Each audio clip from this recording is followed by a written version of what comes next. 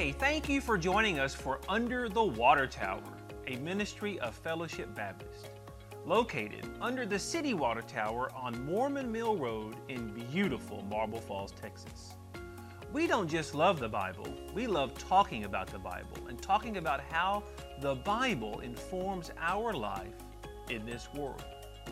Recording here in the sanctuary of Fellowship are Joni Wallach, Misty Graham, Carol Fishbeck, and I'm Jamie Greening. What we're doing is we're beginning a new section for our church's ministry on the book of Colossians. It's kind of part of our small group motif right now. And so we're going to cover Colossians 1 through 14. There's 4 of us here, who wants to read that? Oh, I'll read that for you. That's Joni. You're going to read chapter 1, right? Not chapter 2. Nope, not chapter 2. Not chapter 1. 3. Nope. Not chapter 7. Well, if you ask me to, I will. But Well, chapter there is no 1. 7. So 1 through 14. 1 through 14. Paul, an apostle of Christ Jesus, by the will of God, and Timothy, our brother, to the saints and faithful brothers in Christ at Colossae, grace to you and peace from God, our Father. We always thank God, the Father of our Lord Jesus Christ, when we pray for you, since we heard of your faith in Christ Jesus and of the love that you have for all the saints, because of the hope laid up for you in heaven. Of this you have heard before in the world of truth, the gospel which has come to you, as indeed in the whole world it is bearing fruit and increasing, as it does among you since the day you heard it, understood the grace of God in truth. Just as you learned from Epaphras, our beloved fellow servant, he is a faithful minister of Christ on your behalf, and has made known to us your love in the Spirit. And so from the day we heard, we have not ceased to pray for you, asking that you may be filled with the knowledge of his will and all spiritual wisdom and understanding, so as to walk in a manner worthy of the Lord, fully pleasing to him, bearing fruit in every good work, and increasing in the knowledge of God, being strengthened with all power, according to his glorious might, for all endurance and patience with joy, giving thanks to the Father who has qualified you to share in the inheritance of the saints in light. He has delivered us from the domain of darkness and transferred us to the kingdom of his beloved Son, in whom we have redemption and the forgiveness of sins. Woohoo. Yay. Love it. Love it. Love it. So, who wants to jump in with the structure? There's some serious structure issues going on here. How does it begin? What's those first 2 verses about? Paul's always very good at greeting, saying, here's kind of who I'm writing to, and it lists them out pretty good there, and specifically. But then, grace and peace to you, so it sounds like at least he's not mad or anything like that. He's not mad yet. So, wasn't Paul on house arrest while he was doing this? So that's part of the issue here, is that Paul is most likely writing this from Rome. Of course, nothing is certain, but he's most likely writing this from Rome, is the way I read it, under house arrest. At the end of Acts, where we see the book of Acts ends with Paul under house arrest. Famously, the book of Acts does not end with Paul's death. He's still alive and preaching the gospel from home.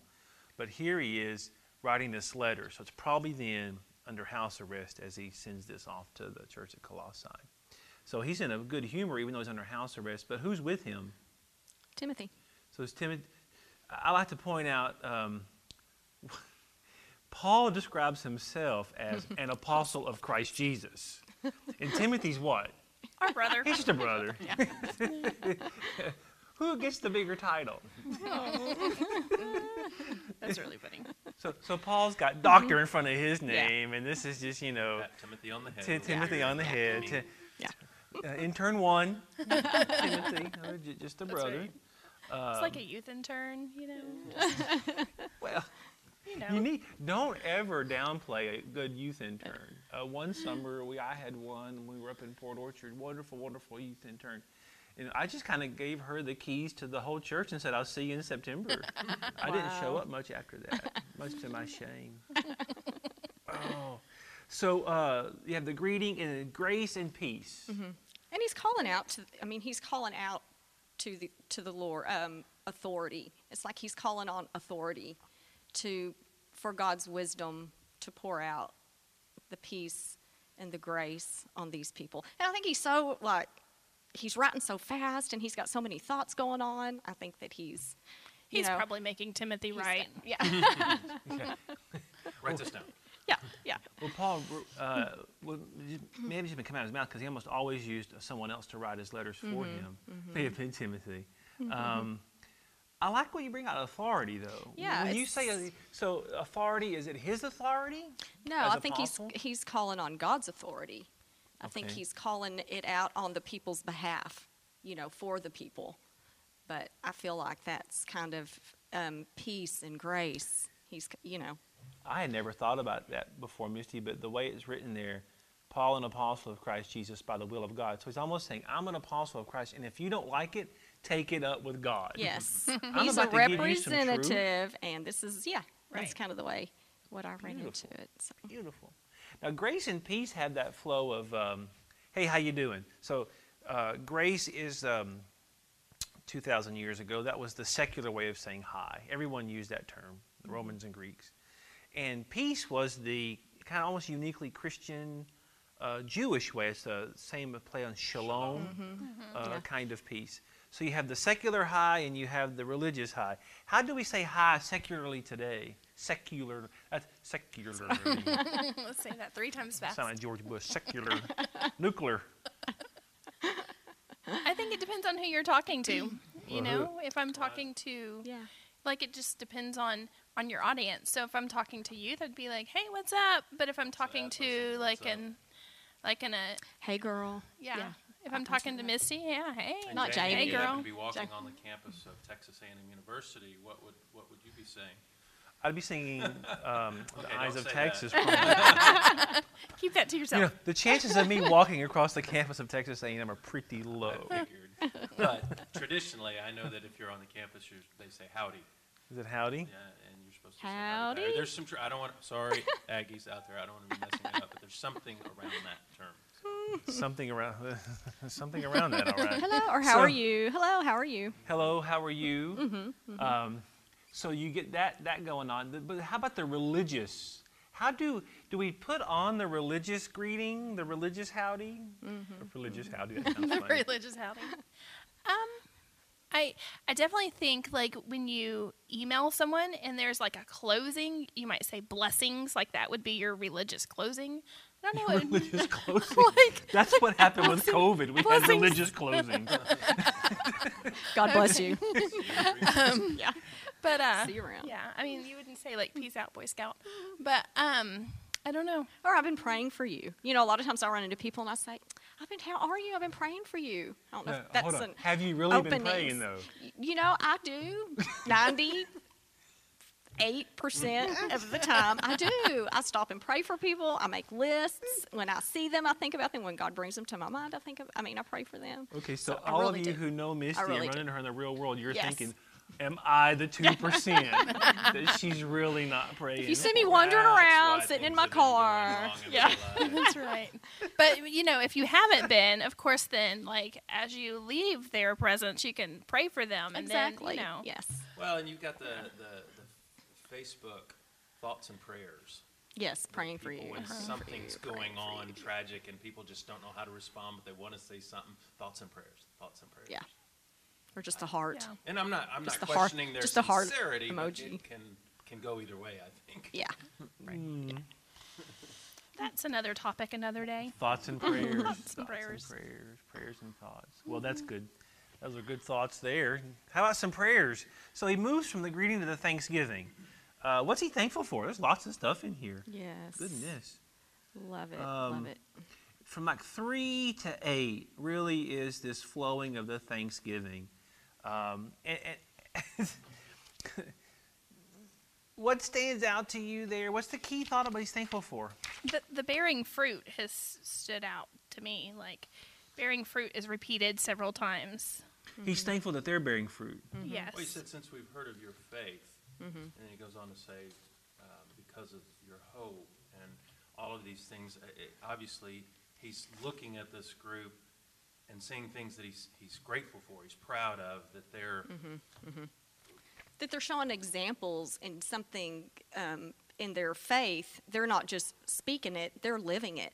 You know, they're showing And it. they're hearing about it. Yes. It's Yeah. kind of a reputation. So you ever feel like you have faith and no one knows about it? I think we can feel and think a lot of things, but if you don't act on it, then how? I mean, it says Well, what do you mean? you're free. I mean, I'm still. I don't know if I know what I mean. I know what you mean. But I'm working through this. He says, since we heard about your faith, that's very. If you're at the church of Colossae and Paul knows about us. Right. He's an apostle, for crying out loud, and he knows me. It's like when a couple of times on Twitter I've had famous people like something I've tweeted. I'm like, They know me. Tom Paris knows who I am. I'm like, this is great. And does it change our faith practices if it's affirmed by someone we respect?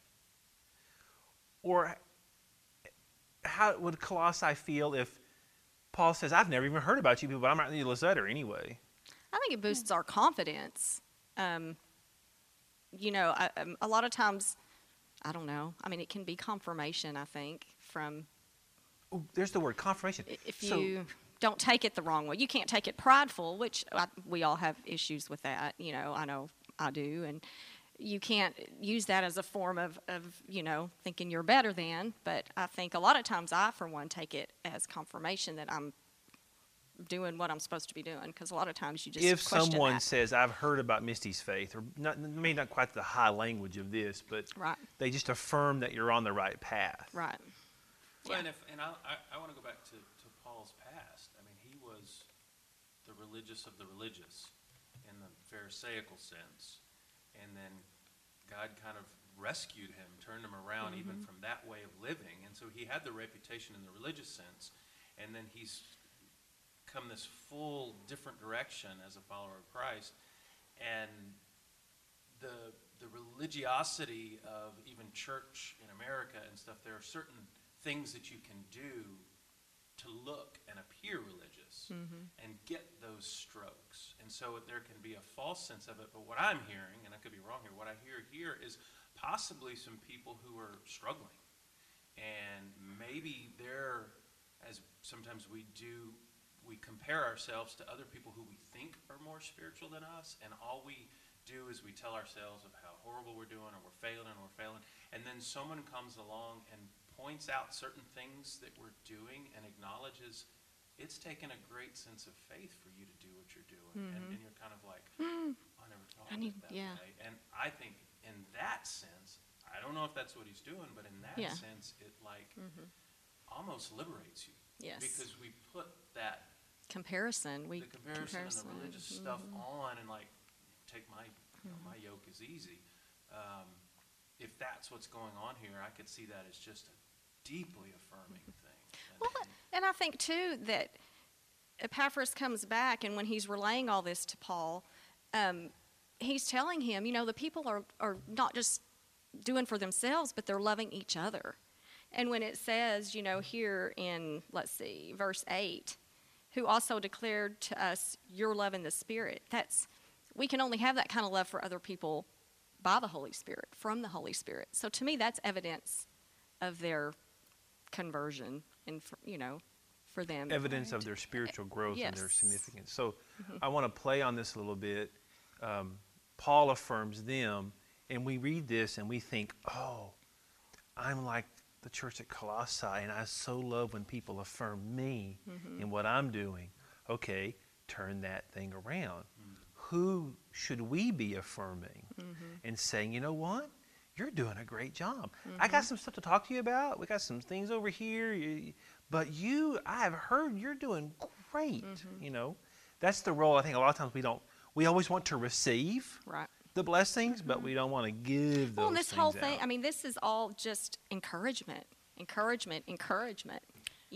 Right. And I love that. I think we all play that comparison game. We all play that, they have this relationship, or they have this, or they have that. And, we don't stop to think, no, this is my relationship with God. And they may be at that point where they're like, oh, this is our relationship. This is, taking that ownership for themselves of that. Yeah. So Well, and we live in such a social media world where we see everybody's highlights. And we judge them based on their highlights, and we judge ourselves often based on by the reality. And that creates a greater divide. And I think even that, well, back when we used to come to church on Sunday mornings, in the normal Back way. in the good days. Sometimes Sunday mornings can be that. We compare, we look around, oh, they've got it all together, they're all dressed neat, whatever, and I'm barely dragging my family in the door in time. And Don't talk about me that way. we have a class just for them. It's the 9:33 class. Ish. And my wife is in it. 33-ish. Yeah. that's awesome. So, all right, so we moved that. You guys have, this is amazing. So, but at verse 9, he transitions to the prayer. From this day, we have not ceased to pray for you. And all these things, we'll come back to some more of this later, but so you have the greeting, the thanksgiving, and then the prayer. Do you like that structure, just as a general conversation piece? I think so. I love the part where it says we've not ceased to pray for you, because I think about, like, as believers, we a lot of times will pray for non-believers, but do we really stop and take the time to pray for people that look like they have it all together? Yeah. So the not cease to pray for you part really stuck out to me, just in that prayer. So you've got these affirmations. I mean, all of this is affirming. As he starts the letter, it's all affirming. Hey, what's up? How you doing? Grace and peace. All these good stuff. I'm so thankful for you. You're great. I've heard about all the good work. And here's how I'm praying for you. It's just all feeding into And them. passionate. You can just tell, just by reading it, it's just, he's so passionate about where he's been and where God's brought him and, where he's at now. And he's excited for them, for their new journey and their new adventure in Christ. And, it inspires me.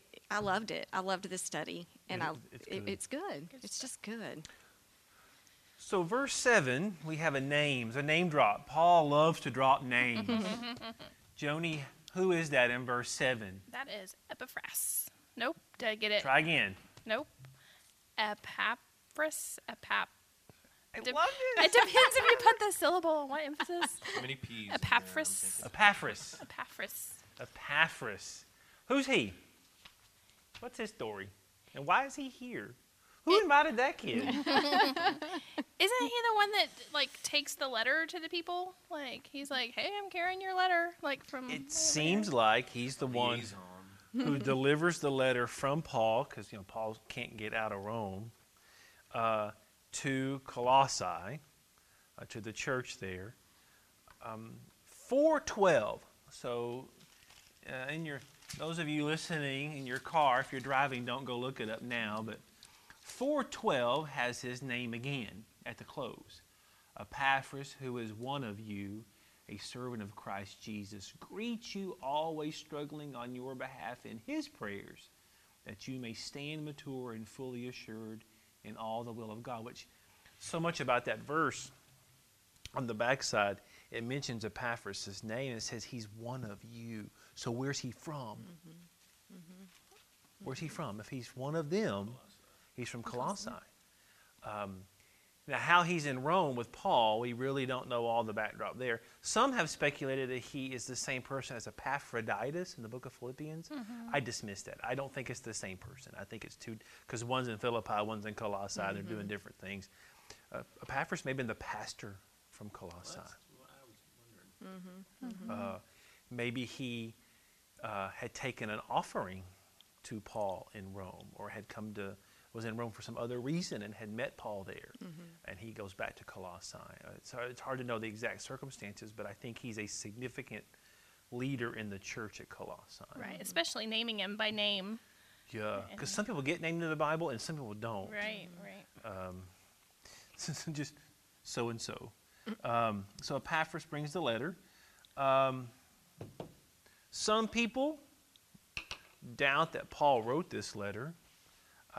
It's one of the disputed letters of Paul, along with 2 Thessalonians, and I think Ephesians is also disputed. I take Paul as writing all of those. I take him as writing this as well. It just feels Paul. just the way the greeting, you talk about the authority. It feels Right. like the way he Yeah. would address things. Even if it isn't him, I'm pretty sure it's in the Pauline school, right? So it's someone who knows him, who's connected to him. Yeah, well, my question was, what's the basis for the dispute? Just to be right? I'm or- glad you asked Yeah. that. Yes, exactly. Why? What Why? The What difference primary does it make? basis for the dispute is the key issue that this letter is about. So we're still kind of introducing the letter, and it addresses Gnosticism. That's the primary thing that the book of Colossians is all about. You get it mostly in chapter 2, I think, but you're going to get a lot of it here in the second part of chapter 1, too, where Paul just kind of goes off on several different things. The problem is Gnosticism did not emerge as a real significant alternative until like 200 AD. Well, and define it for us. So, I mean, Yes. Gnosticism? Oh, well, that may be a whole different discussion. Short version. If you don't know what Gnosticism is, you certainly have heard, if you're connected at all in Bible discussions in the last 10 years, things like the Gospel of Thomas, that's a huge Gnostic document. There are other Gnostic writings. A lot of the discussion about Mary Magdalene comes from Gnostic sources, and her importance and significance. Gnosticism is a fun word. It kind of just means knowledge or knowing. and it's not agnostic. No. Agnostic means you don't know. So you put the alpha primitive in front of it. You don't know. Agnostic, like atheist. I mean, someone who does not believe in God. An agnostic is someone who does not know. But a Gnostic is someone who has the opposite of agnostic. They say, I know. And it's all about the secret. So Gnosticism is about Jesus had a secret, and he revealed that secret to his disciples. And it's not the clear teachings in Scripture, it's the secret. Right. The underlying. Yeah. Jesus plus one. It's exactly. It's this the thing that Jesus relayed. I want to be Jesus's plus one. It's the secret that Jesus relayed to a select few, and this is where the Mary Magdalene thing comes big. 'Cause she got the real secret, whereas the men did not, kind of thing. Angels. Didn't they believe in angels? Angels. A lot of angel stuff with the Gnosticism. So you get the secret, and it's passed on. And so by about 200 AD, this kind of idea of we're Christians, but we have the secret, we have the extra stuff. Is it like conspiracy theory? You've been reading Dan Brown. So the Gnostics have that basic the secret feeling. It hits its high point about 400 AD. It becomes a threat about 200. Right. High point 400 AD. And they have literature. There's whole churches that are Gnostic. The whole communities that are Gnostic. This is where the problem becomes, is that Paul is dead long before Gnosticism hits its heyday. So people read back into it. It'd be like if you found a letter from Abraham Lincoln describing how the Confederacy is using their F-18s to bomb our strongholds in Pennsylvania. You know, it didn't have F-18s. So people read it that way. They didn't have full-on Gnosticism when Paul was there. My refutation of that is it may have taken 120 years or 150 years for it to blossom, but the roots were there, and I think he's attacking the roots. Right. Yeah, it was there and it was coming, and he could see that, this is going to be an issue. Well, and I think, too, I may be oversimplifying this, but what I'm hearing... Go ahead, oversimplify. What I'm hearing here I sounds a lot- overcomplicate it, so it balances out. I typically You're the yin to my yang. ramble. It sounds a lot like denominations. And that, we kind of all subtly agree, but our church, we've got the right one. And even amongst Baptists, it's like, we agree with other Baptists, but we're the right Baptists. Right. Well, it's doctrine. Isn't Paul the one that initially brought doctrine? And Doctrine's been there from the beginning, but Paul is the one who really outlines a lot of between our old law and So if I add that to what he's saying there, he's affirming you guys are doing great, you're walking the walk, and kind of piece some things from the context of this passage together, whether it's Gnosticism or whether it's the Pharisees or whatever, there's always seems to be a group who wants to feel like they know a little bit more. And so they're always kind of being condescending, so to speak, to say, oh yeah, you're a follower, but have you done this? Yeah. Do you do this? Do you pray Miss, 72 hours you pray in your 98% closet? of the time. Yeah. I pray 99. You know, and Right. it's just like, I'm getting that kind of vibe here, and that even if it's a group of the Gnostics, it's almost just a general attitude sometimes of anything that's like, Sure. that inclusiveness is, we've got to have something that makes us a little bit more special. Well, that's where that Special and secret. pride. And it's prideful. I mean, And it's back to that comparison game. Like, that's just what we play. And it was Shouldn't. pretty bitter there for a couple of hundred years. I mean, the Gnostics and what we call the Orthodox going at it, and it was. You still have Gnostics still exist. I mean, you find them. Gnostics had a real. They discounted the value of the flesh. It was all about the spiritual. And so whenever you hear someone talk about, I just want to leave this old body and get back to my spirit or something, that's Gnosticism. It really is. Yeah. It's someone I care about deeply called the old hymn, I'll Fly Away, as our favorite Gnostic hymn. Because it's this idea, I'm just going to leave this old world behind, when in reality, God put us in this world. And a desire to flee this world is kind of going against God's will, but that's a different well, and that's a different discussion. one more thing that I had read up on that Gnosticism is the self-denial. How you treat yourself so horribly, because of, I guess, lusts of the flesh, sins, and things that you're dealing with. And dark chocolate. And I don't know about that. I'm going to dispute that. But it's just Misty being... is not a Gnostic. Not when it comes No, to chocolate. yeah. But anyway, that kind of... So the desire to beat your body up. Yes, yes. What's funny is Gnosticism Yes. can go both ways. It can Harsh, say, harsh. because I want to get to the spirit, Yes. I'm going to deny my flesh to the point where you Yes. go you go all medieval on yourself, Yeah. and you Well, flail and then you're yourself living and you this hurt horribly miserable life. Right. And that's not what we're here for. yourself. Or it goes the other way into this Yes. kind of, because the spirit's all that matters, what I do in the Just what flesh I doesn't do. matter whatsoever. Yeah. Whereas orthodoxy brings it back and says, no, it balance. There's a It's all- balance. Yeah. You're not a disembodied spirit. God gave you a body, and what you do in the body matters in terms of your spiritual disciplines and your spiritual walk with the Lord. But at the same time, you must bring your body into control Yes. by the transformation of your mind. If I loosely quote Romans. Ooh, did not know we were going to go down the Gnostic rabbit hole quite so bad. Yeah, we didn't get to the angels, the hierarchies of angels and urges and demiurges. When you draw it on a chart, it's almost impossible to describe. It's interesting. A lot of it's hidden. Yeah. Because when the Orthodox way of looking at things took over, they did a Taliban thing. They kind of destroyed as many Gnostic documents as they could, and so we don't have a whole lot of what they actually believed. Yeah. But we kind of pieced it together. Elaine Pagels has done good work on this. So what screams at you for attention? What resonates with you? I know what resonates with me. What resonates with you in our verses here at the beginning of Colossians?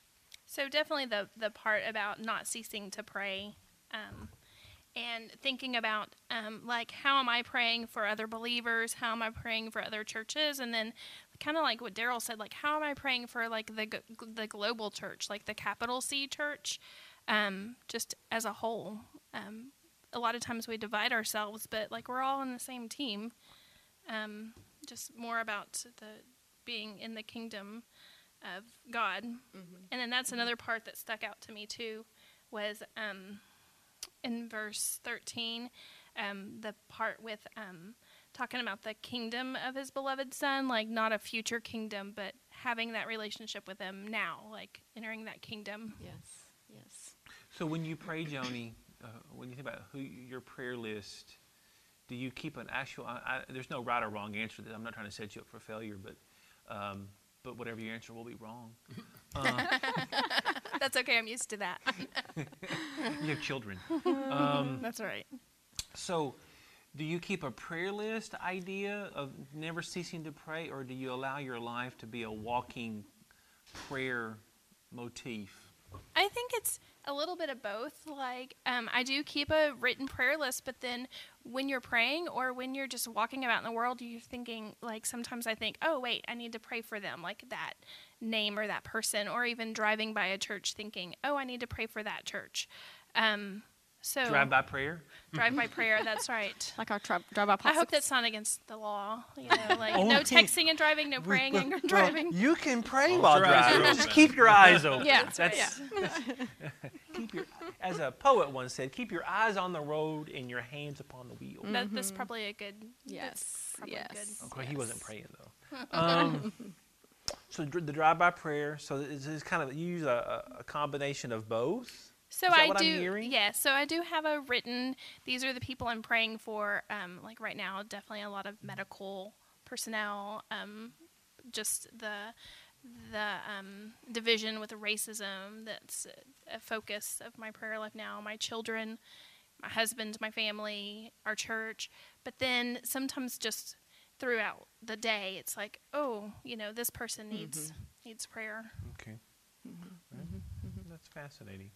I was interested in how different people work through because people have different motifs. And different. I've got a friend of mine who has on his phone, it chimes at noon for him to go do prayers. Just like, you know, in certain parts of the world where they have prayer services, when the city bell chimes, that's what he does. It's kind of neat. It's cool. You What know, else when we stands- first, I'm going to say this right You quick. But when we first moved here, you know, of course I wasn't working or anything for a while. And so, you know, God just kept bringing all these people, you know, that I was friends with, you know, that I had been around all my life. He just kept bringing different people to my mind and just telling me, you know, whenever I bring them to you, he said, I just want you to reach out to them. Because I went through kind of a slump to where I was like, I move, nobody cares, nobody's calling me. All these people, well, I'll call you and I'll contact you, and which their intentions were good. I understand But that. they But lied. then they get busy. People have lives, you know.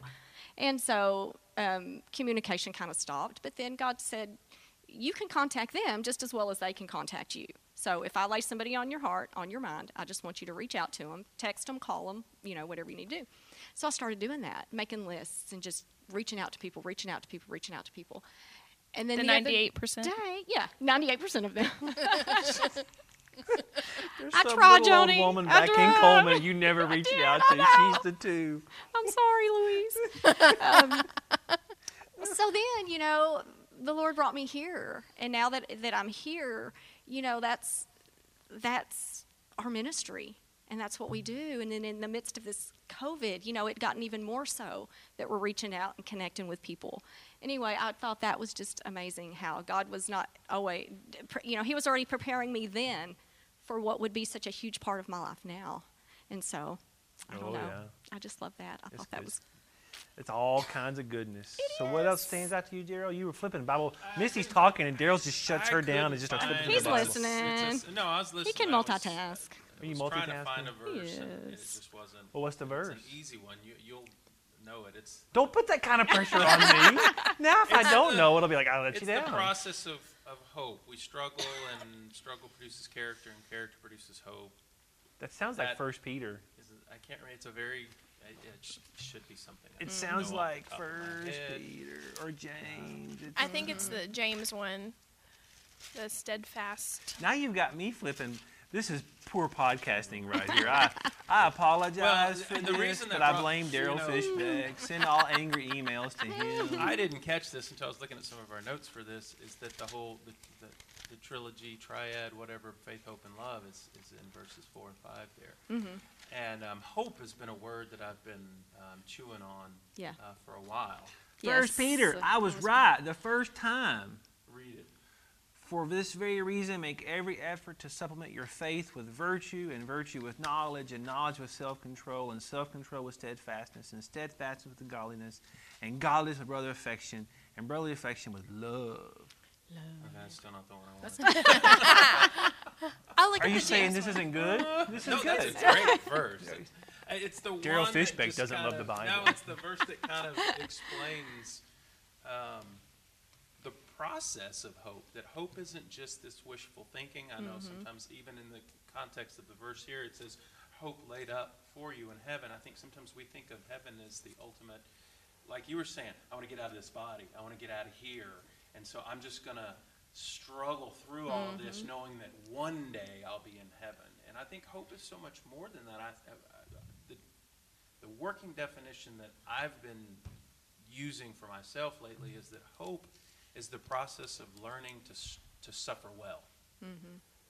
Because when we think of hope, let me don't speak collectively. When I think of hope, sometimes I'm tempted to think of getting what I want, the happy ending, the rainbow, whatever. But hope is actually something that's birthed out of struggle, and we want to bypass the struggling part of it and not wrestle with all of the things that it takes. And so, just when I saw that kind of faith, hope, and love there.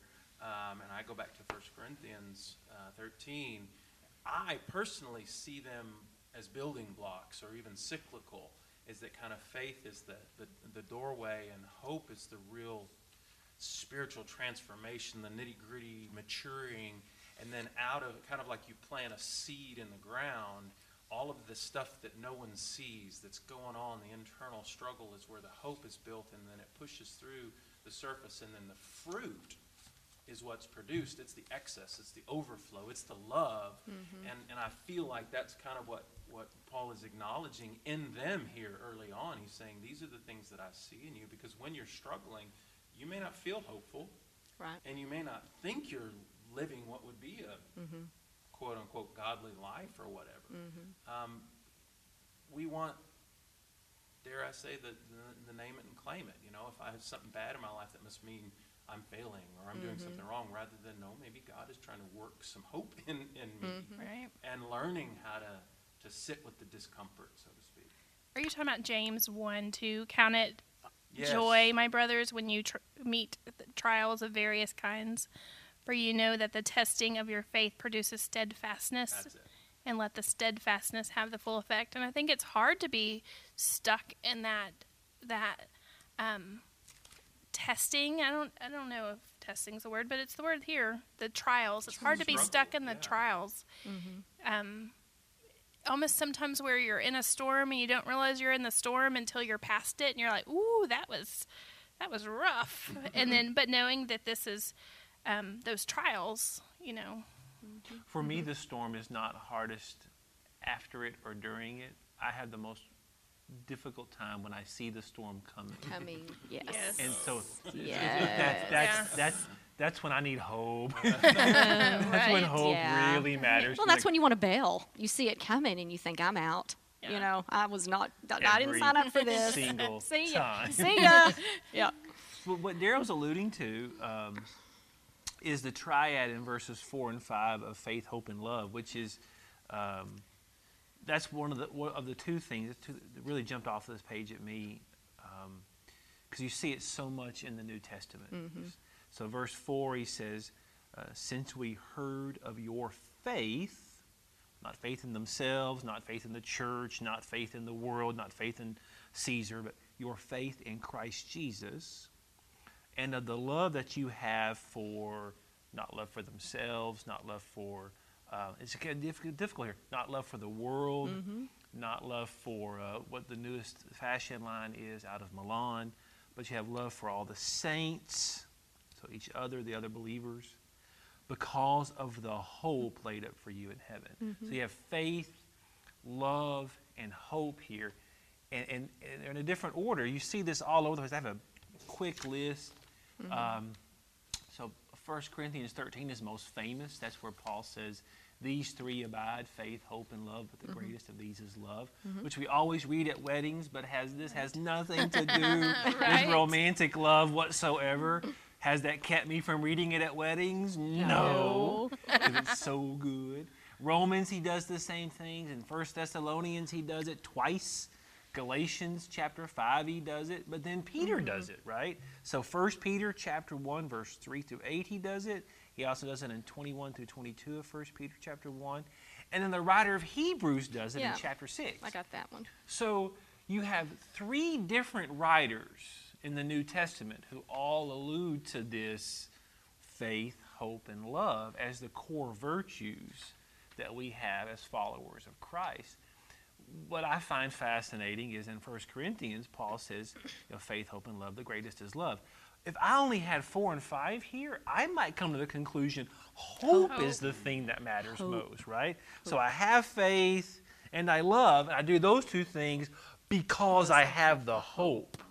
Yep. Right. And it's Discuss. Maybe it's just what they needed. Like maybe.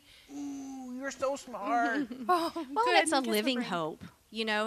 Jesus is our living hope, and that's what I constantly have to remind myself: is we don't serve a dead God. We don't serve an idol. We serve a living being. He is our living hope, and that's what gives us hope, is that He is alive and that He does do great things in our lives when we allow Him to. What's the great So- definition of hope? From Hebrews? The evidence of things not seen. evidence of things hoped for. Yeah, the evidence of things not seen. Right. I think when I think of the hope issue there, and we attach it to the struggling and the suffering, what is tended to happen in me when I allow it to do its work is I go from being, I've got my life all figured out and I'm doing it the right way, and I tend to be a little bit more judgmental of other people, to suffering and struggle makes me go, oh, maybe I'm not as perfect as I think I am, and I become more empathetic, and I think it helps produce a more genuine love, i.e. fruit of the Spirit is love, joy, peace, patience, kindness, and it births a more genuine, or even sometimes love for me. If we try and skip the hope, love can just be another act of performance. And I think it's been said that a lot of times mission trips, sometimes the people who go end up more impacted, even though when you head out, you're thinking, I'm going to love these people. And it's almost a condescending, It's terribly condescending. they need what I'm bringing. There's been them. many books written on Yes. lots of ink has been spilled on Yeah. the failings of the And not only modern that, missions it's a movement. genuine act of love. Right. And so Right. I see hope as being kind of the anchor to both of those. Right. Is that love is birthed out of the hope. And it is the evidence. It's Johnny looked it up. The evidence of things not seen. Right. You Say it know, again. So say it, Johnny. Read it. The evidence. I don't have it right now. She said you looked it up. You're I- been the Bible scholar today. I was, I just makes me feel smart to flip the I pages. have all the words in my head. I do for how that too. goes. That's I one of the can't very arrange first them. scriptures I ever Evidence of memorized. things hoped for, the substance of things not unseen, or something like that. Yeah. Yeah. Yeah. Someone on the podcast is going to email me about this and say, Thank you, idiot." Misty, for putting me on the spot. So, go ahead. Nope, go ahead. I'm thinking about the prayer. He says he's praying for the church. This is a standout for me. He says, I'm praying for you, and then he lists all the things he's praying for. And none of it is the stuff I would think about praying for a church. So when I pray for churches, I pray for things like people who are sick. We always pray. Now, I'm not saying it's bad to pray for sick people. We should pray for those who are ill. But when your church's prayer ministry is only organ recitals, you've got issues. He doesn't pray about their budgets. He doesn't pray about their buildings. He doesn't pray necessarily for their programs. Lord, let us have lots of people come to movie night. He doesn't. He's praying for spiritual strength, right? Power and knowledge. And that convicts me, because when I pray for my church, I don't pray for that kind of stuff as much as I should.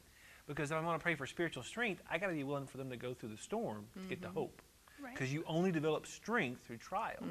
And if I want them to have knowledge, well, that puts it back on me, because I have to teach them. Or I have to challenge them.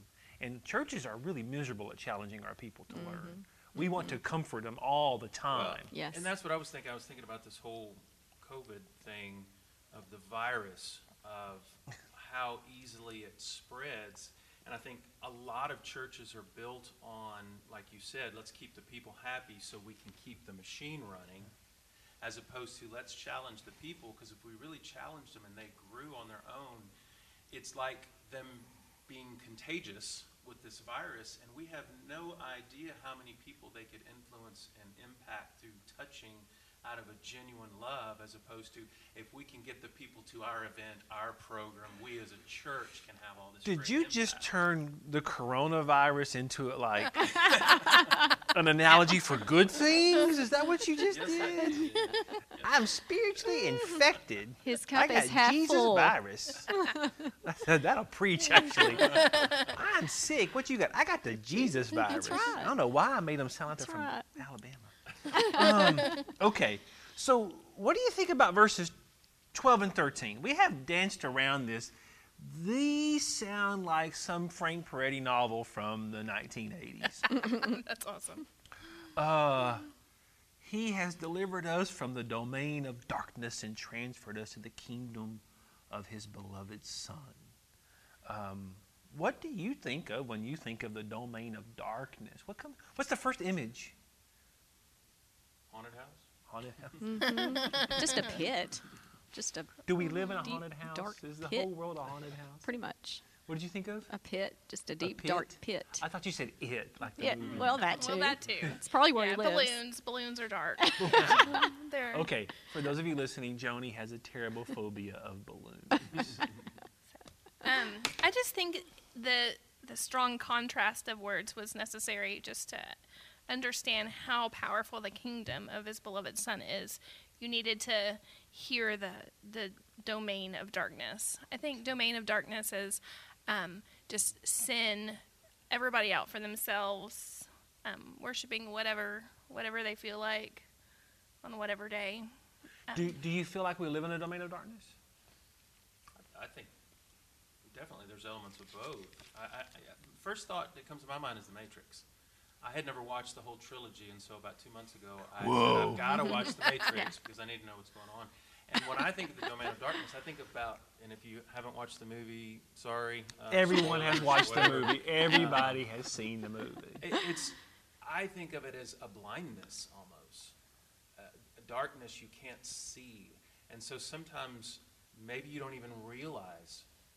It's about being in a place of I don't even realize I'm living in this. It's in our minds. It's in we prison ourselves in our own minds.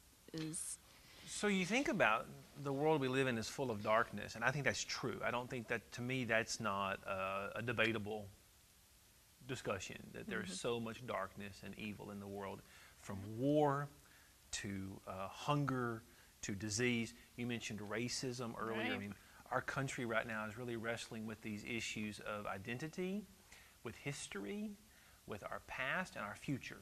And all of this is symbolic or symbolized in the dark past that we haven't quite come through yet. I'll go on record of saying the only way we're going to get through this is by facing it head on. So the domain of darkness that we're in, all these things, is real. As we follow Christ, he's moved us. The word here is fascinating to me.